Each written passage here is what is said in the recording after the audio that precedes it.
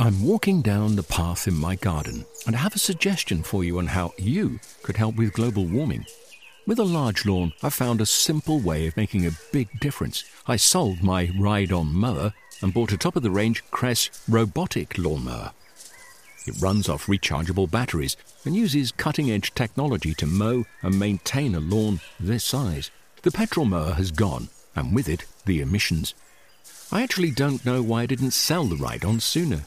With the Cress robotic lawnmower, the lawn is actually looking better. The tiny grass cuttings fall into the grass roots, helping to fertilize the grass.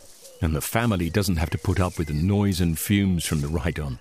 And I've freed up more of my time to spend with them and in the garden. It's an easy step, and you could also be making that change today. Ask for Cress in your local garden machinery dealer, or visit cress.com.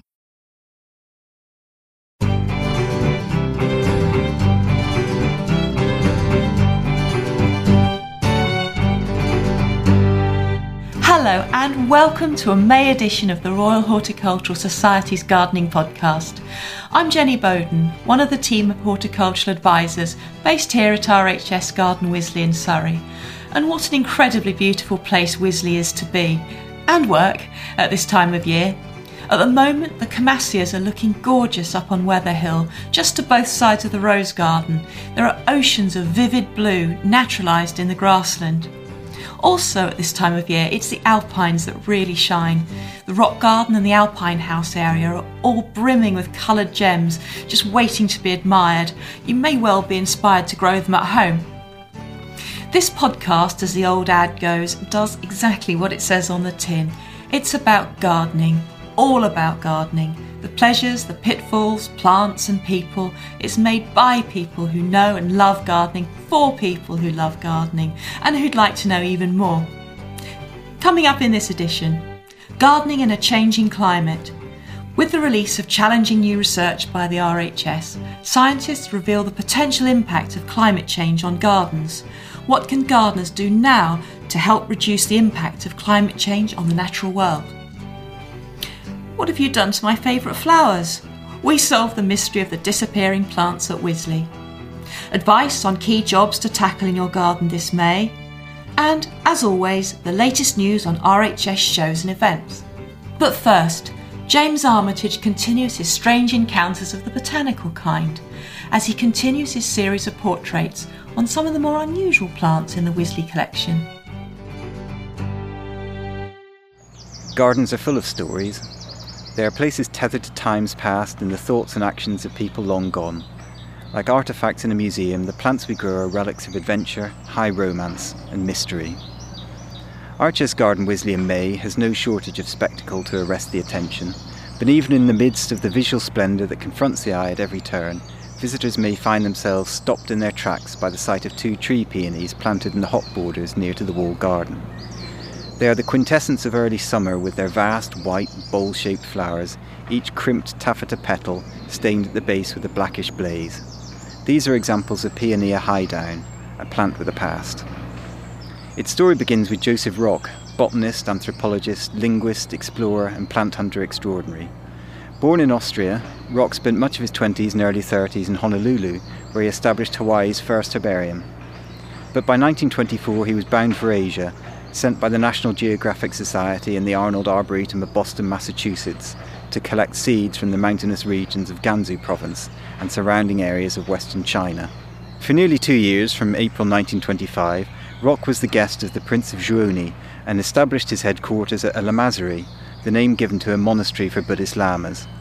A number of peonies grew in the Lamasery garden, and seed from these was collected in October 1925, being dispatched to the USA just before Christmas. They arrived at the Arnold Arboretum in February 1926, from where they were distributed to gardens across North America, Europe and Asia. However, of all the recipients of seed, only 5 succeeded in raising any plants.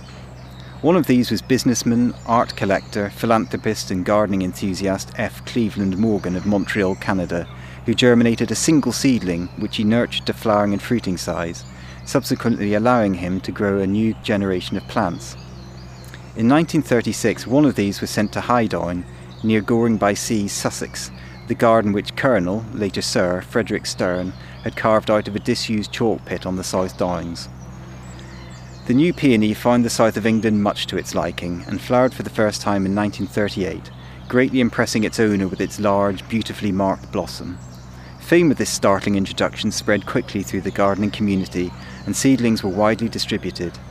These were somewhat variable plants, though all bearing the dark stain at the base of the petals to some degree. Over the years they have gone under a miscellany of names including Paeonia Rockii, Rock's Variety and Joseph Rock. They are now officially known as Paeonia Gansu Group, while the plant originally sent to Frederick Stern from Canada has been given the name Highdown. And so another jewel was added to the crown of British gardens, but what became of the participants in this tangled tale? The llamas who had made Joseph Rock their welcome guest were all killed in 1928, shortly after his departure, and the lamasery where they lived burned to the ground. Joseph Rock and Cleveland Morgan both died in 1962.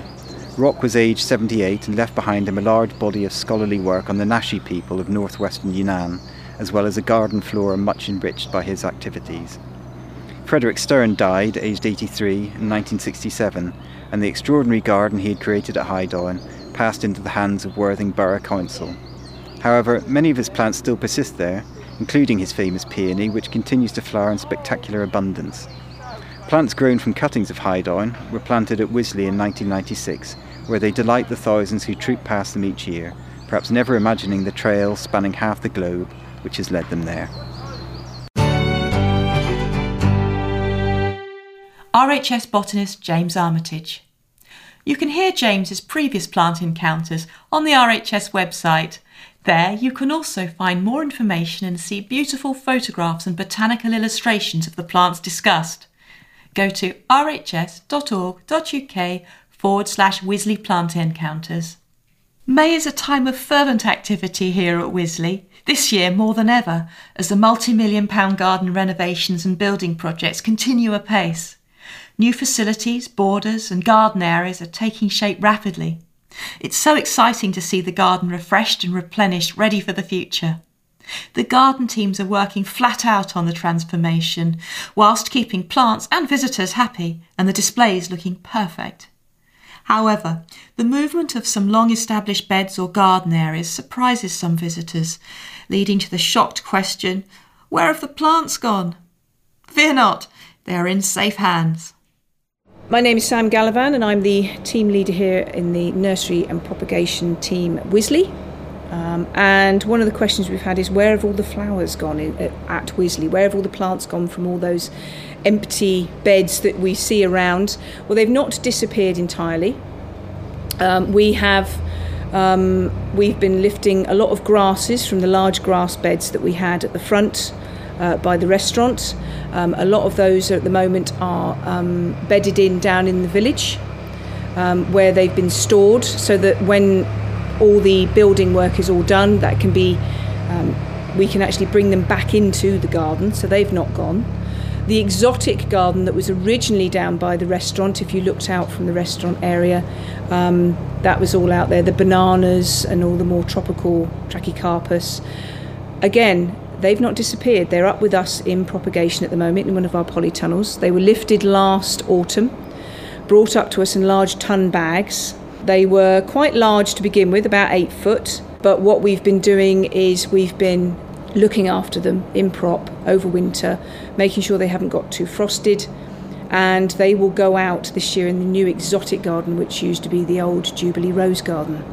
And don't worry about the roses. The roses that were in the Jubilee Rose Garden, we've actually taken those. They were stored with us for a month or so, and then they were taken away by a gardening charity. So they have been reused in a new site by a charity that are encouraging people to get back out gardening. Generally, if something changes in the garden, we do our best to use as many of the plants as we can. We don't like to chuck anything away. The only time we would do it is if the plant isn't looking well or it's past its best, which is what most gardeners would do. So, but if it's still looking good and it's still looking like we could use it, it will get lifted, it will get brought up to us, we pot it up, bring it back to a good quality, and then it will go back out into the garden here, or it will go out into the garden or go to another garden. Sam Gallivan, leader of the propagation team. You can find more information and practical tips on propagation and a wide variety of gardening tasks at rhs.org.uk/advice. There you can also find guides to key seasonal jobs, video tutorials and much more.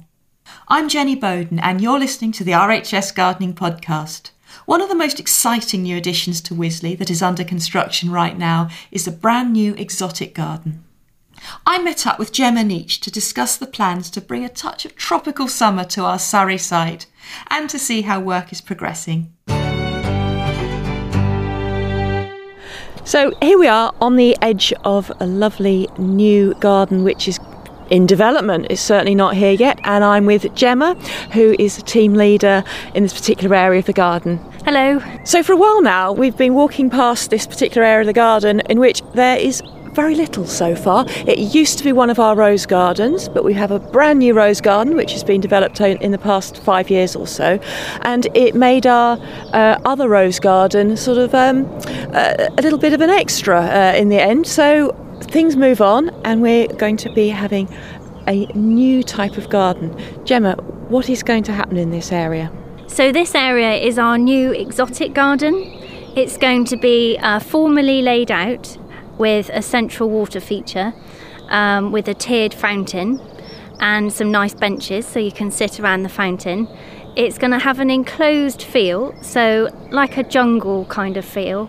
You'll walk through different paths and find different benches that are secluded, and you can sit and have a quiet moment of peace and reflection in different areas.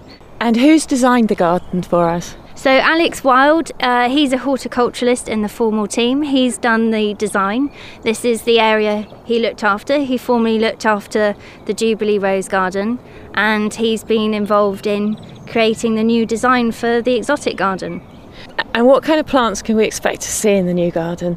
So we've got lots of bananas that are already about 8 foot tall. Some trachycarpus. Is that something that people can plant in their gardens quite reliably in the British climate? Yes, we'll protect them over winter. So we'll wrap up the bananas and we'll protect the trachycarpus to start with until they get established, and we'll just keep an eye on them, see how they do. What is a trachycarpus? It's a tall palm and it has like a coir kind of like bark on it. We've got some in the walled garden here at Wisley that are about 10 foot tall, and they have quite unusual flowering, fruiting bodies on them. You kind of see them in Cornwall and Devon quite a lot. So what else have we got? So we've got lots of dahlias. One to look for is Karma Choc. That's a gorgeous deep red, almost like chocolatey red. It's a lovely one to look for. We've also got Eucomis Sparkling Burgundy, which is a pineapple lily, and it's got really lovely red juicy foliage, and the flowers come up and look like pink, and then they turn to a fruit. It looks like a mini pineapple that's red. So we thought that would be quite fun, and that goes with our colour scheme. And will the dahlias and the eucomis stay in the ground all year? The eucomis will stay in the ground. We'll make sure they're mulched. A lot of the gingers and cannas, they'll stay in the ground. The dahlias we might lift, or we might give them a good mulch and see how they do. It varies. Yeah, really. it's slightly experimental, isn't it, really? Yeah. And I do have to ask about slugs and snails. The plants you have just mentioned are some of their favourites. Eucomis, you said lovely and juicy, Yeah. and it just raised alarm bells in my head. And also dahlias. So tell me about how you're going to set about controlling those slugs and snails. That's an interesting one. We use, in the foliage garden, we have a problem with slugs on the hostas. So we use like a nematode, and if you apply that early, kind of this time of year, it eats the slugs before they, do too much damage. So we might look at doing that, because you water it on through a dosatron, and that's a friendlier way of doing them rather than putting lots of chemicals down. We kind of want to avoid that where we can. Can you explain what a dosatron is? It controls the dose rate of fertiliser or something that you're putting through a watering system. So it allows you to regulate how much feed you're giving plants. So you can do big areas? Yes. yeah, it's really useful. You can do containers so that as well. Back to the actual design of the garden and the development of the garden. At the moment it's sticks and measurements and some paths have been dug out, but apart from that it's just bare earth. How long are we going to have to wait till we see some plants going in? Well, hopefully today as we speak we should be having a delivery of sculpings which will form the base layer for the paving. So we've got York paving going down and it with brick edging, and as soon as the sculpings come in and get down on the paths that are dug out at the moment, that will start to look like work is underway. So the paving will take up 8 to 9 weeks, so end of June should be finished. The central part of the water feature is being installed hopefully next week or the following week, so that will be good to actually see something quite exciting. Get a real feeling of structure coming in. Yes, it's a bespoke design just for Wisley, so that's really exciting. And when are the plants going to be going in, and when can we organise our visits around focusing on the new garden? So we're looking to get the big structural plants such as the bananas and the Trachycarpus in end of May, depending on the stage the paving's at, and we'll keep planting from then on. So it'll be a work in progress, and the opening will be in September. And of course, by the time you actually finish it and open in September, that's just when the type of plants that you're going to be planting are looking at their best. Yeah. So even in their first year, I think we're still going to see something really delightful. Thank you, Gemma.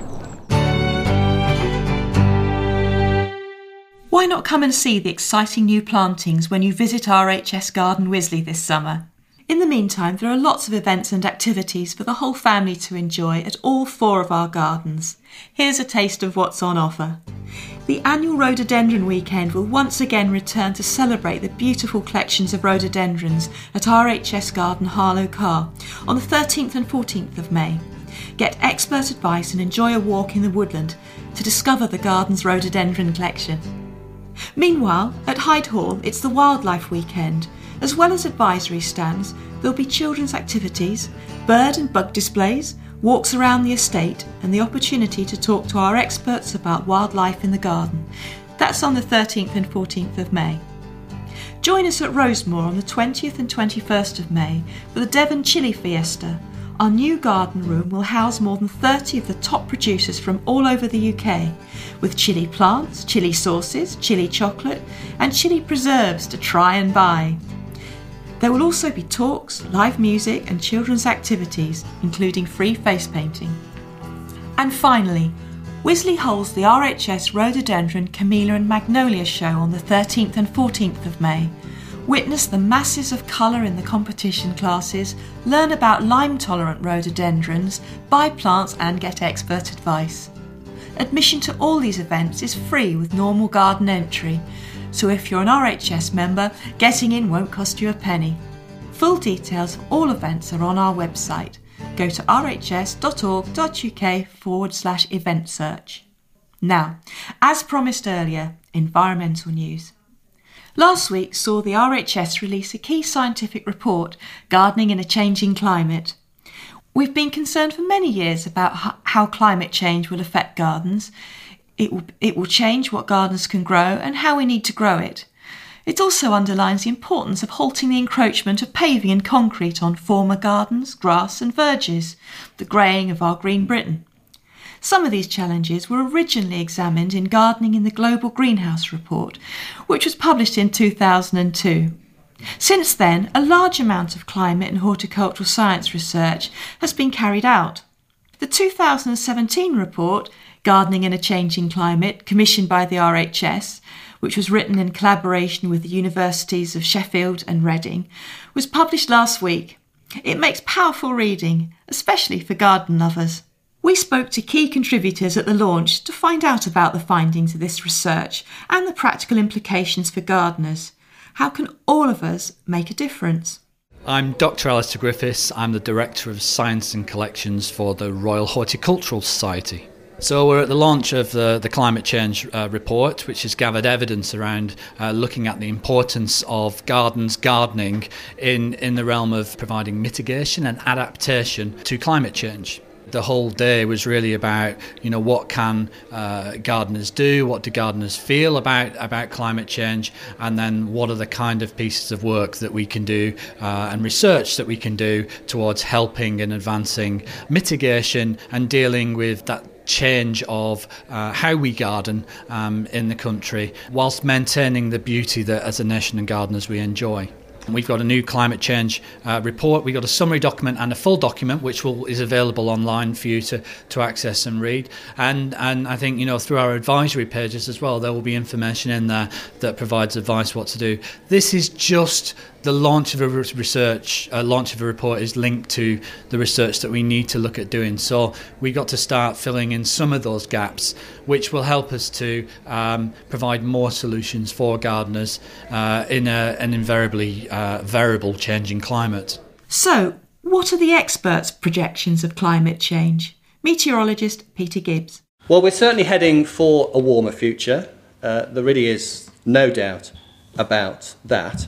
There are a lot of ifs and buts, though. Predictions aren't easy, not least because it's hard to predict exactly what's going to happen to emissions.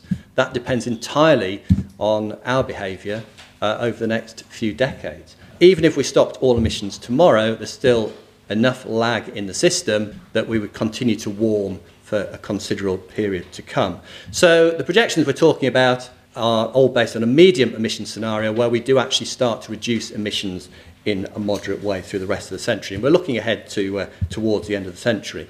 Worst case, winter temperatures rise on average by around 5 degrees. That's compared to the 61 to 90 average, with summer temperatures, average temperatures rising by as much as potentially 6.5 degrees.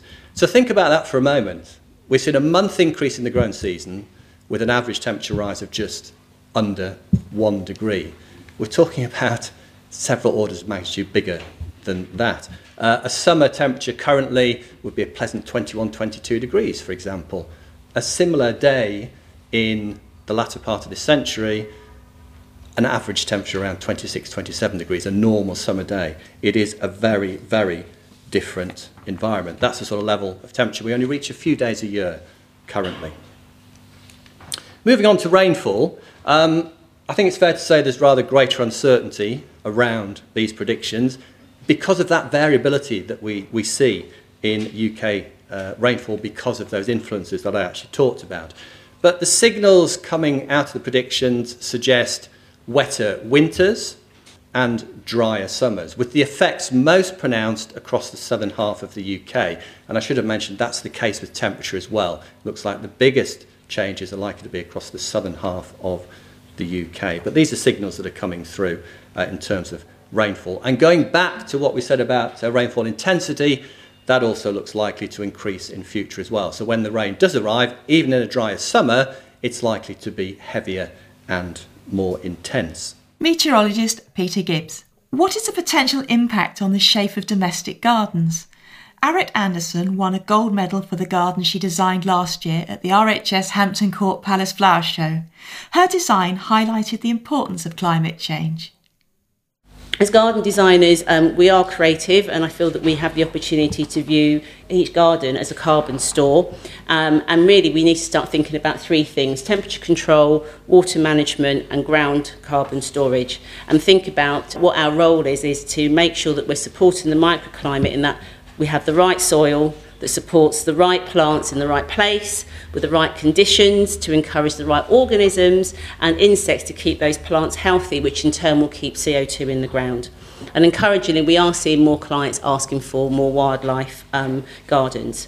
Gardens are a microcosm of our wider world, and we need to regard them as precious carbon stores, really, and really help to kind of help change the global mindset. We've got a lot of farmland that's kind of every minute we're losing about 30 football pitches worth of farmland out there, which is obviously they are more valuable carbon stores. So if we can act as a very good example to our communities about what good gardening is, I think that's going to be really, really good. Garden designer Aret Anderson. So what can we gardeners do now to help slow the process of climate change and adapt our plots, plants and techniques to meet the challenges ahead? I've got Lee here with me, and we're going to have a chat about what this report actually means to gardeners in real life, as it were. I think perhaps part of the message is that there are things we can do now, and there's also in the future. We're looking quite long term in this report, aren't we? So perhaps we can look at it in a bit of a staged way. Yes, you're absolutely right. These predictions are for 2100, and the actual things in the booklet, which people can see online, show what gardens are going to be like in 2100 according to the climate change predictions, and indicate what gardens might look like then. There is that element as well, is they're likely to look different around the country, because we know that the predictions mean that it's going to be generally hotter and drier in the summer, and we will have extreme rainfall events, so those summer storms and winter storms that bring wind and wet. But the overall thing is, of course, it's going to be very variable. Learning to cope with that, learning to cope with the weather that climate change brings, is something that gardeners, I think, have long been very good at. And we call it green fingers. That, in that sense, I mean that people often know the best time to do things because they can sense from their past experience when to go out and to sow or to plant a potato or to harvest a crop. And I think that sense of understanding what's going on in your garden becomes more important. But at the same time, what we're trying to set out in the information provided is to indicate really the kind of trends that we're going to get, so that you begin to understand it's not just your fault. It is perhaps weather patterns changing with the climate, and you'll need to adapt. And it indicates how that might adapt in your area. There's a difference between weather and climate, but we're getting a lot of sharp rainfall. We're seeing more weather events, such as a lot of rain in a very short amount of time. And so there are ways in which we can actually make use of that and turn it to our advantage, aren't there? So we could do things like maybe put rain butts into the garden. There are various systems that you can actually harvest an awful lot of rain for the drier spells. This is the key, really, where you're trying to turn famine into feast. We know that if we have dry periods, we're going to need water. But if we're getting the extreme rainfall events, that water just comes in one big hit. Now, there's plenty of places you can collect water off, whether it's from the roof on your shed or from a flat roof, and that can be channeled into water butts, or even, if you've got the room, more expensive rainwater harvesting systems that can collect a lot of water. And it's thinking as well about things like paving. Obviously, that surface will collect water. Can that be channeled into beds and borders so that it actually will soak it up into the garden where it's really useful? That's just one example of how you kind of start to manage the mitigation of it. But thinking about other things as well, if it's going to be hotter, we might need to cool the air. And one of the things that does that very well is the evaporation of moisture from plants and by the shade that they produce. So, for example, putting in a deciduous tree on the south-facing side means that it shades the house in the summer, keeps it cooler, but then it loses its leaves in winter, so the sun can still get through and keep it nice and warm. Those are things that we can actually be doing right now in preparation. Some of those effects we're already seeing. How might things change in the slightly longer term? Will we, for example, still have lawns? It's a good question. Will we still have lawns? And yes, we know that lawns need long, consistent, moist spells through the summer. So it's the typical thing where you'd have a bit of drizzle now and again, and that will keep it green through the summer. And of course, we know from the droughty years that we've had that they tend to go brown very quickly when we don't get that moisture. Obviously, that is predicted to become more of a trend, that the summers will be generally hotter and drier, so brown lawns are going to become more of a feature of gardens. So we could well find that the traditional stripy lawn is something of an historical feature in gardens, and if you haven't got the water, you won't be able to maintain it. So it does make you think about options. Now, the report highlights that we could go for different types of lawns. This could be the kind of thing where we make low-growing mats of different types of plants, such as flowering plants. We could go for meadow plantings where it's suitable as well, but using more things like South African bulbs to give that sort of added interest. So it's not going to replace the lawn in the traditional sense, but it might still be as ornamental. Really, it's also thinking about the parts of the country where this is going to be most of an issue. So we still know that the north of England is likely to have pretty much the same amount of summer rain. And as long as it doesn't get really hot in the summer, which there is a chance of, English lawns stay potentially very viable. But as we go down to more East Anglia, southeast, and across until it gets wet into the West Country, that's where the biggest challenge for the lawn will be in the future.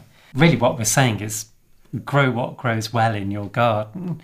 And that kind of means what grows well now, and if it stops growing well, change it in the future.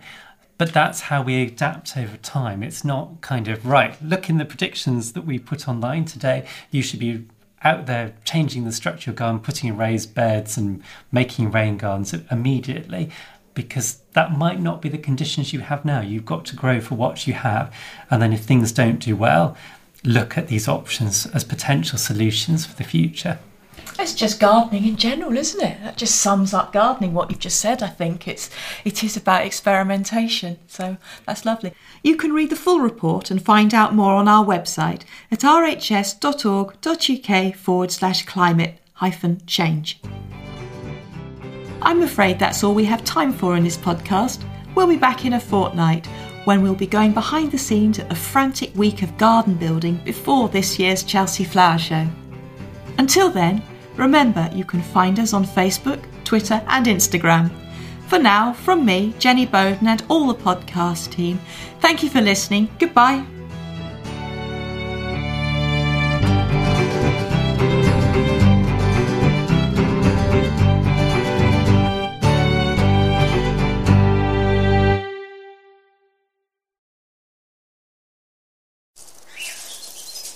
I'm walking down the path in my garden, and I have a suggestion for you on how you could help with global warming.